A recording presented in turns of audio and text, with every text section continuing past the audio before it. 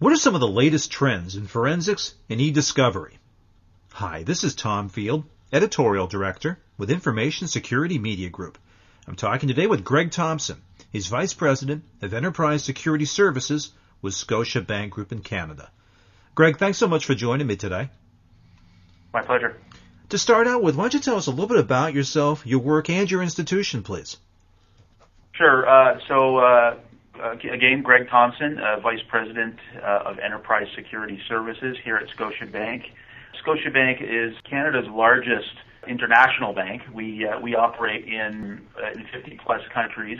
The work that I do, I run the Enterprise Security Services function, which is a really broad title, obviously, and it does cover a broad range of services.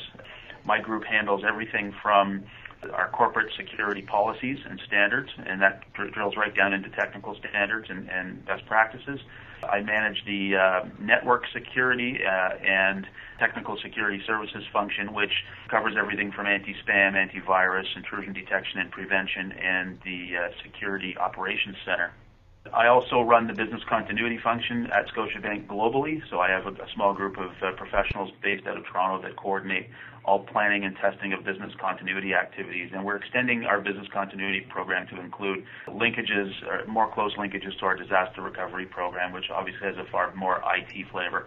And certainly the reason why we're talking today is I run the computer forensics and civil litigation unit for Scotiabank, and we have a small team of professionals here in Toronto that handle everything from e-discovery to civil and some linkages to criminal investigations as it relates to everything from fraud to litigation. And as you can imagine, that keeps us quite busy.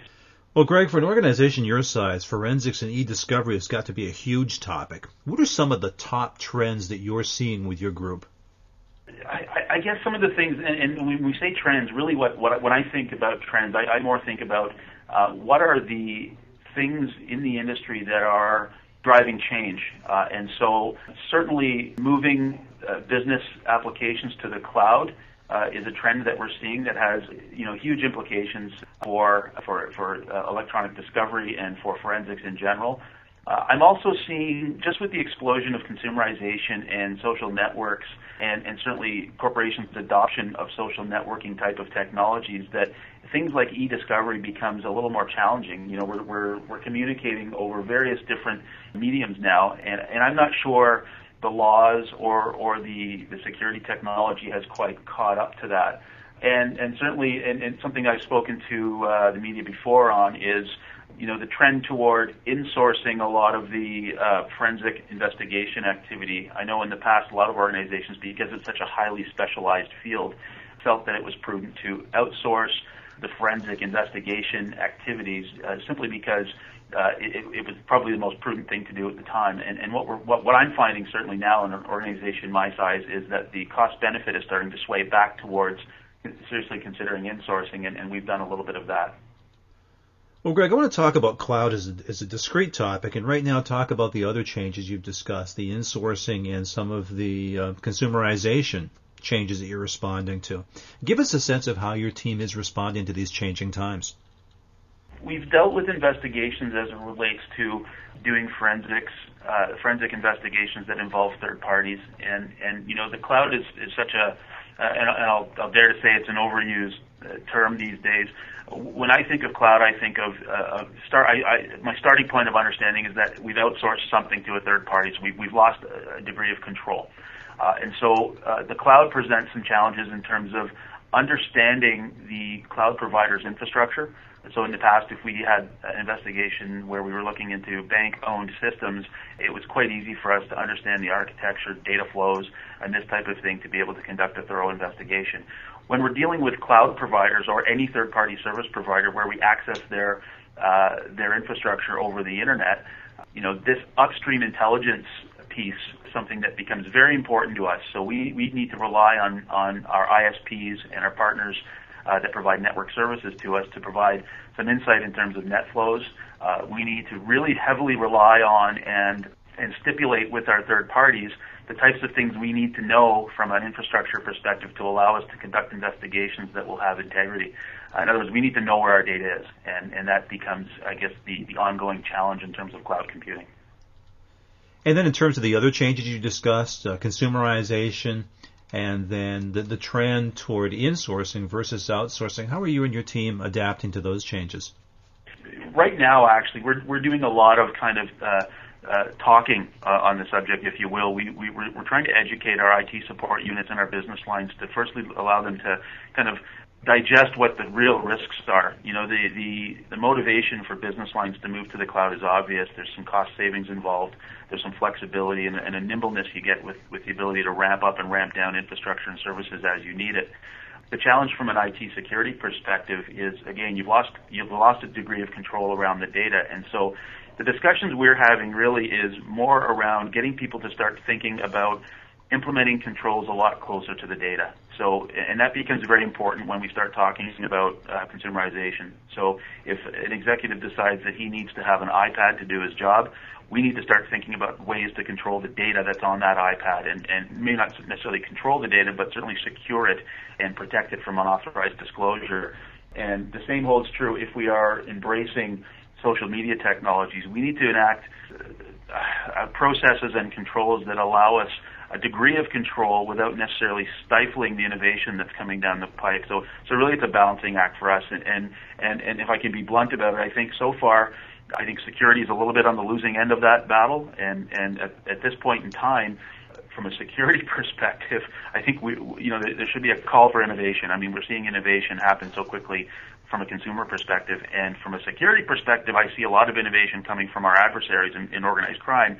I'm not sure I'm seeing the same level of innovation coming from our technology partners and our security professionals. So that's something that we're really kind of beating the drum on here. Greg, one of the areas that you brought up was the notion of insourcing versus outsourcing, and certainly there's so many good arguments for outsourcing different products and services. What's the argument for insourcing forensics and e-discovery? Well, the primary argument for us, I can't speak for the industry, but certainly for us, it's a cost-benefit piece. We built a team here that has the technical and the legal competencies. In other words, they can stand up in court if need be.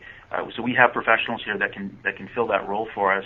So with that team and with enabling technology that we are deploying here, we estimate that we're going to save thousands of dollars, hundreds of thousands in some cases, in various litigations, just by virtue of the fact that we can process our discovery orders and we can do a lot of that stuff in-house a little more efficiently and certainly affect cost savings along the way. So our business cases for implementing the enabling technologies that I mentioned really become self-funding when you compare it with what we would otherwise have to pay for a third party to do the same type of work.